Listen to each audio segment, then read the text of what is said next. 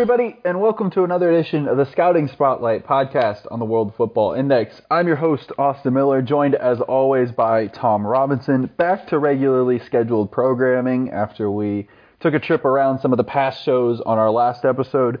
Today, we will be profiling Club America's Federico Viñas, an Uruguayan attacker who has really burst into the spotlight over the last couple of weeks and months. Tom, firstly, how are you? Secondly, this podcast might be pretty easy for you because you don't have to come up with a nickname. He's already got one. Yeah, well, I think that's more for the benefit of our listeners than, to get my not so creative juices flowing. But yeah, generally speaking, I'm good. I've been out in the back garden sipping on some mates today and sort of dreaming of being in South America. So yeah, good to get back on and profile another exciting young player. Tom, that aforementioned nickname for Viñas is El Tanky. That obviously translates to the tank. And let's be honest, it's his nickname for a reason. Oh yeah, he's got that really kind of typical stocky, powerful build to him. Someone who's, he's kind of not super tall. I wouldn't say he's one of these just massive sort of target man centre forwards, but he's kind of got that kind of bullish quality about him, and also we can't forget his other nickname, Maraviñas, as well, which is quite fantastic as well. So he's got two amazing nicknames that I think really give you an idea of what a marvellous, powerful centre forward that he's promising to be. Tom, as I said, he kind of came into the spotlight really, for the most part, out of nowhere over the past couple of months. He's a 21-year-old Uruguayan attacker for America. He'll turn 22 at the end of June, so maybe a bit older than a typical player we'd profile. He's got 8 goals for America in the 2019-2020 season. He joined America from Juventud in Uruguay, where he played for 2 years with a goal-scoring record that I don't think you can describe as particularly impressive, but obviously what America saw on tape they liked. He was a member of the Pre-Olympico squad for Uruguay in that tournament, which took place in the early part of this year. He's currently on loan at America. They have an option to buy for $1.9 million, which we both think, and we can get into this a bit more later, that they will exercise before maybe looking for another move down the line. Tom, you mentioned it. He is a pretty stereotypical back-to-goal finisher. He can hold up the ball really well. I think his hold-up play is certainly something that sticks out to me. And he's a finisher, and he's a left-footed finisher, which is important to emphasize. He's very good at receiving, turning, and shooting, and he does it with an effectiveness that is at a higher level than I think you might anticipate. He's an intriguing player because of that. He's kind of a bit of a throwback player, maybe. Versatility, I don't think is something I would say is in his back pocket, but he's dangerous at what he does, and what he does is pretty effective. Yeah, exactly.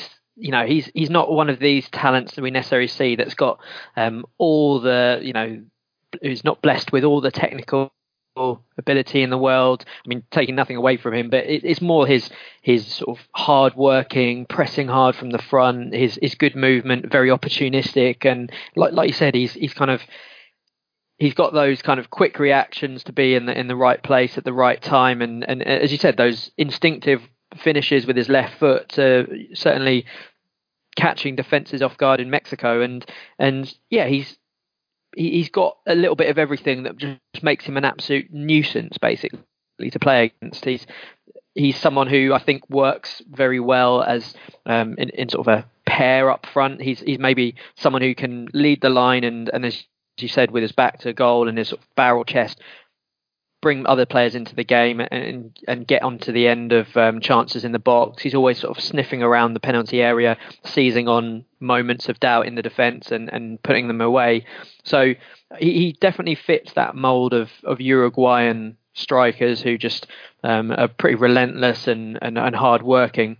So certainly someone who I think could complement maybe someone more technical, maybe someone a bit more skillful up front. He's kind of in that, I don't know, maybe not quite in the same stature of your Maxi Gomez roles, but someone who can, I think, be quite a useful player going forward. I mean, I know it's only a small sample size that we're looking at the moment, and as you mentioned there, that very left-footedness means that it could be something that he needs to work on and develop for the fear of getting worked out by defenders. But given that he just exploded from nowhere, it's one of those players that really shows you how quickly a star can be made in South American and Latin American football, and all of a sudden he's up there with one of their best young prospects. So very, very interesting player to profile, because as we were saying before the pod, this is a guy whose career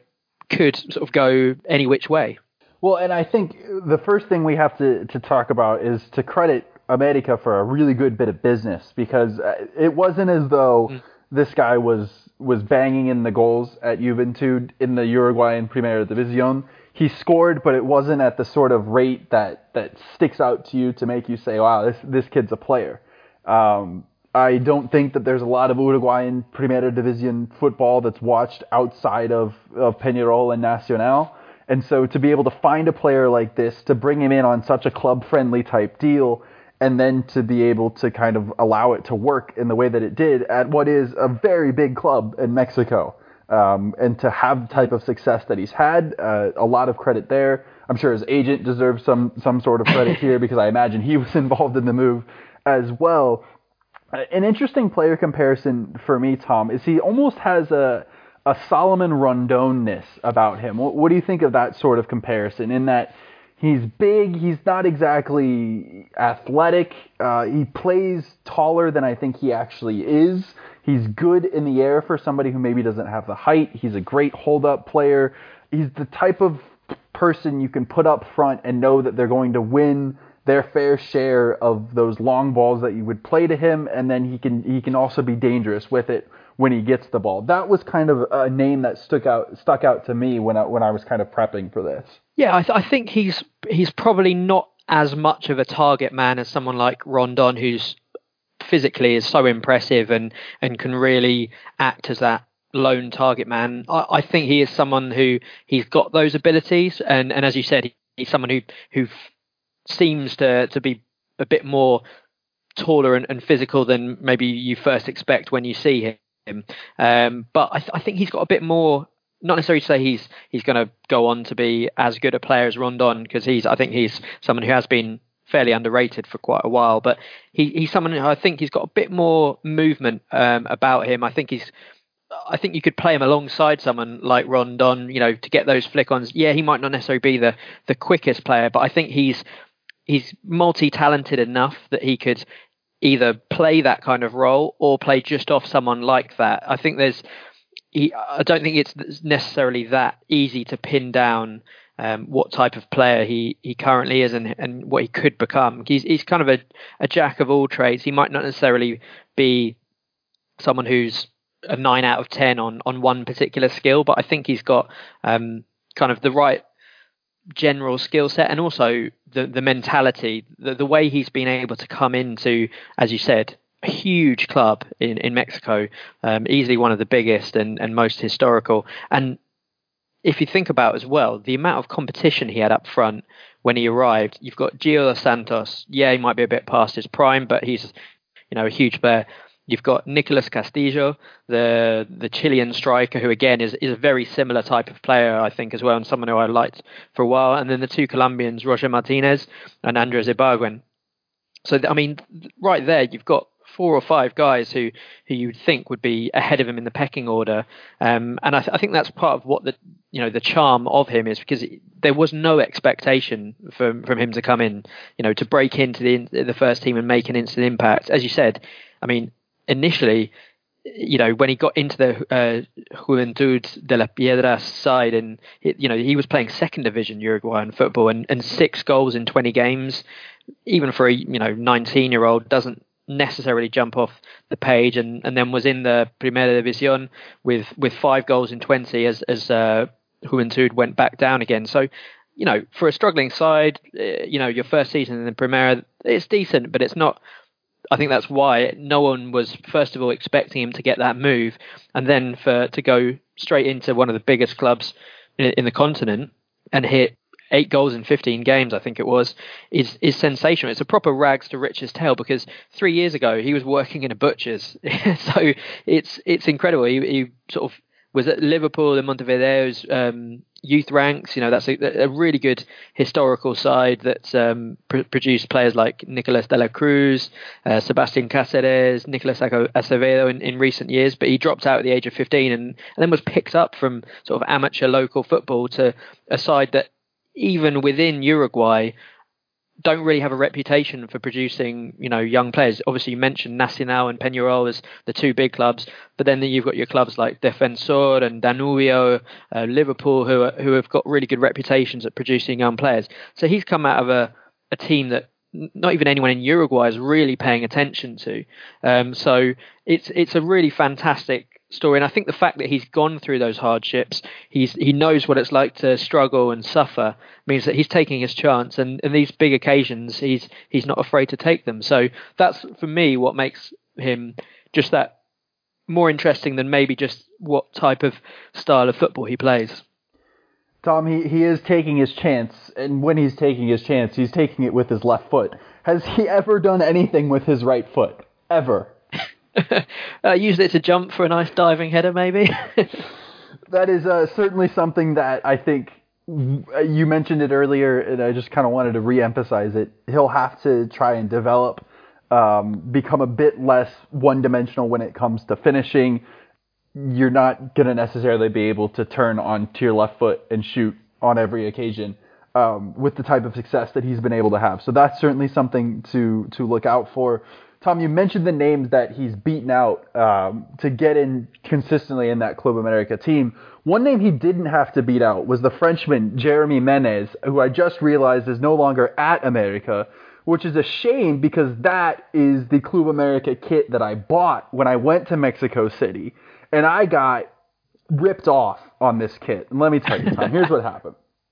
Tell me. I was outside the Estadio Azteca with my friends for the big Club America Cruz Azul match. Really fun match, great stadium, great experience. We all enjoyed it. And I was like, all right, I got to buy a kit. And obviously what you do outside the match is you just buy the cheapest fake kit you can find. But I like my fake kits to have a certain type of quality about them. And so I was looking and I found a tent. I was like, oh, they look pretty good in this tent. All right, give me the Menez one. And look, I stuck out like a sore thumb in Mexico City. This was before I had learned Spanish. And so I just paid whatever. I got the kit. And what they did, Tom, is I'm pretty sure they bought a real kit to hang up as the display to make it look like you were getting a really good fake kit. But then the fake kit that you actually got was pretty garbage. So, you know what? Tip of the cap to them because they got me and I wore it once and that was the night of the match. And I've literally never worn my Club America Jeremy Menez kit since.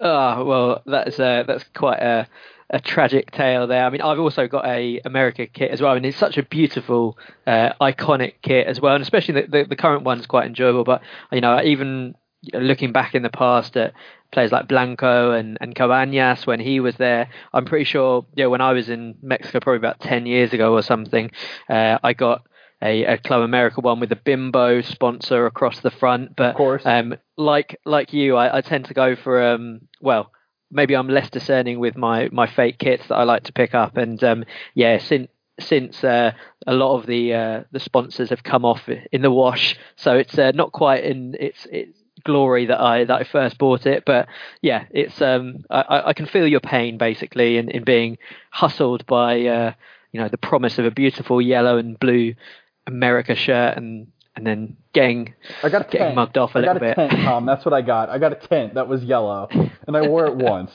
Also on that trip, I bought a really good fake Pumas kit, which I was really happy with. And also at the Pumas Stadium, you cannot go into the stadium with your belt on. So fun fact for those of you who may be planning a trip to see Pumas play at some point. Back to the topic at hand in Federico Viñas. If we must. If we must, I guess. I can do a fake kit podcast all day. Tom, no real concrete European interest yet. I think that will come probably, particularly if he continues to keep up this sort of rate. As I said, I think we both wholeheartedly expect America to exercise their option to buy him for just under $2 million. It's a great deal, particularly looking at the values that are paid for some players around world football. But what do you think is next for him? What do you kind of see? Do you think this is a player who can succeed in Europe? I think he will get a chance. I don't know if I would peg him as somebody that would definitely succeed and will be playing at a high level or a medium to high level in Europe for the majority of his career. I could absolutely see him going to Europe and it's maybe not quite working out and then coming back and being a really high level goal scorer in South America, in Latin America for a long period of time. That might be, I think, the most logical path for him. Yeah, I agree. I think right now it's kind of hard to know what his ceiling is because it is a relatively small sample size that we're looking at. Obviously, he's played 40 odd games for Juventud, but in terms of looking at this 15 games that he's played for America, it could just be a hot streak. We're not entirely sure. He did pretty well for the Uruguay under-23s, but again, he wasn't finding the back of the net there. So that might suggest that he's more of a sort of a good squad member, rather than someone who's necessarily going to be the next Luis Suarez or Edison Cavani, which I don't think either of us are tipping him for. But I think we'll know a lot better in the next 6 months or so.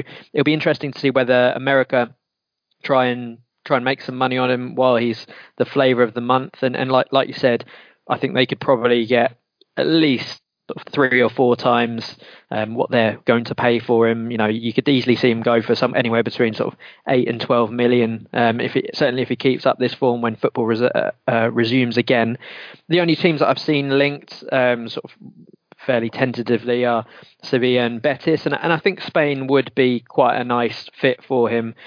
We've seen fellow Uruguayans go there and do well. Maxi Gomez being obviously one who really did well at Celta Vigo and now is doing pretty well at Valencia.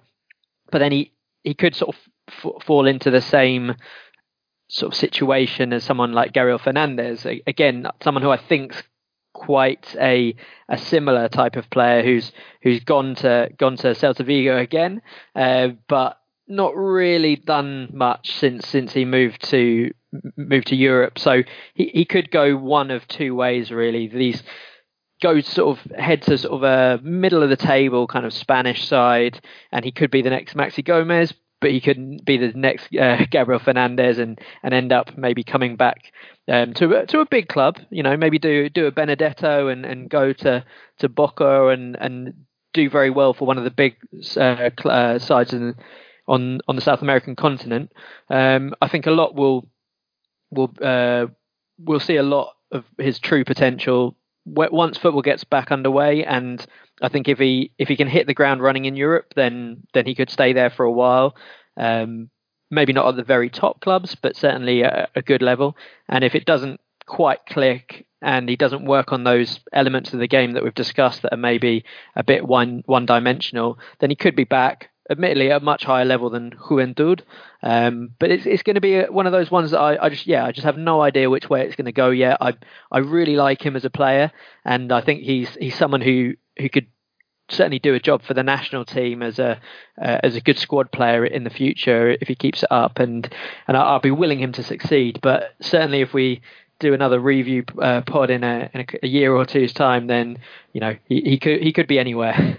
Tom, that was actually the final question I wanted to ask you, was the national team, and kind of when you look at where Uruguay is at now as a national team, and then kind of project that forward, is Viñas a player that you can see having a role to play for Uruguay in future Copa Americas, in future World Cup qualifying cycles, etc.? Yeah, I mean, I don't see why not. The fact that he's been quickly incorporated into the under-23s suggests that the national team setup have been impressed with what he's done. Like I said, I think he's got the right mentality to be a really useful player.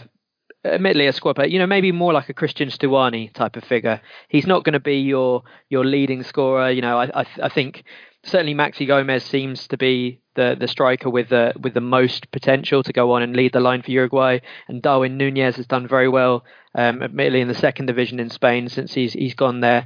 And I don't think he's quite got the ceiling of someone like Bran Rodriguez, who's in MLS right now. But I think he is someone who will always be around the squads as that kind of hard-working guy that will, whatever role you'll give him, he'll do his best. He'll make others shine, and certainly if he continues that opportunistic form in front of goal with that physicality that he can also bring to the game, then there's no reason to suggest that he's going to be someone sort of in and around the squad for years to come. And one final point, Tom, in case you were wondering if he was in fact Uruguayan, he does love himself a reckless back challenge as well, kind of just steaming towards his own goal with the ball, 3 players in front of him. I'm going to get there. I don't care how far I got to go. I'm going to get there. He does like that too, and we're big fans of that as well. Oh yeah, you've got to have the garra charrua to get into the squad there. So you've got to know the dark arts of the game as well as the good stuff. Well, that'll do it for this edition of the Scouting Spotlight podcast. Be sure to follow us on social media for all the latest from us. All that's left for me to say is thanks for listening and goodbye.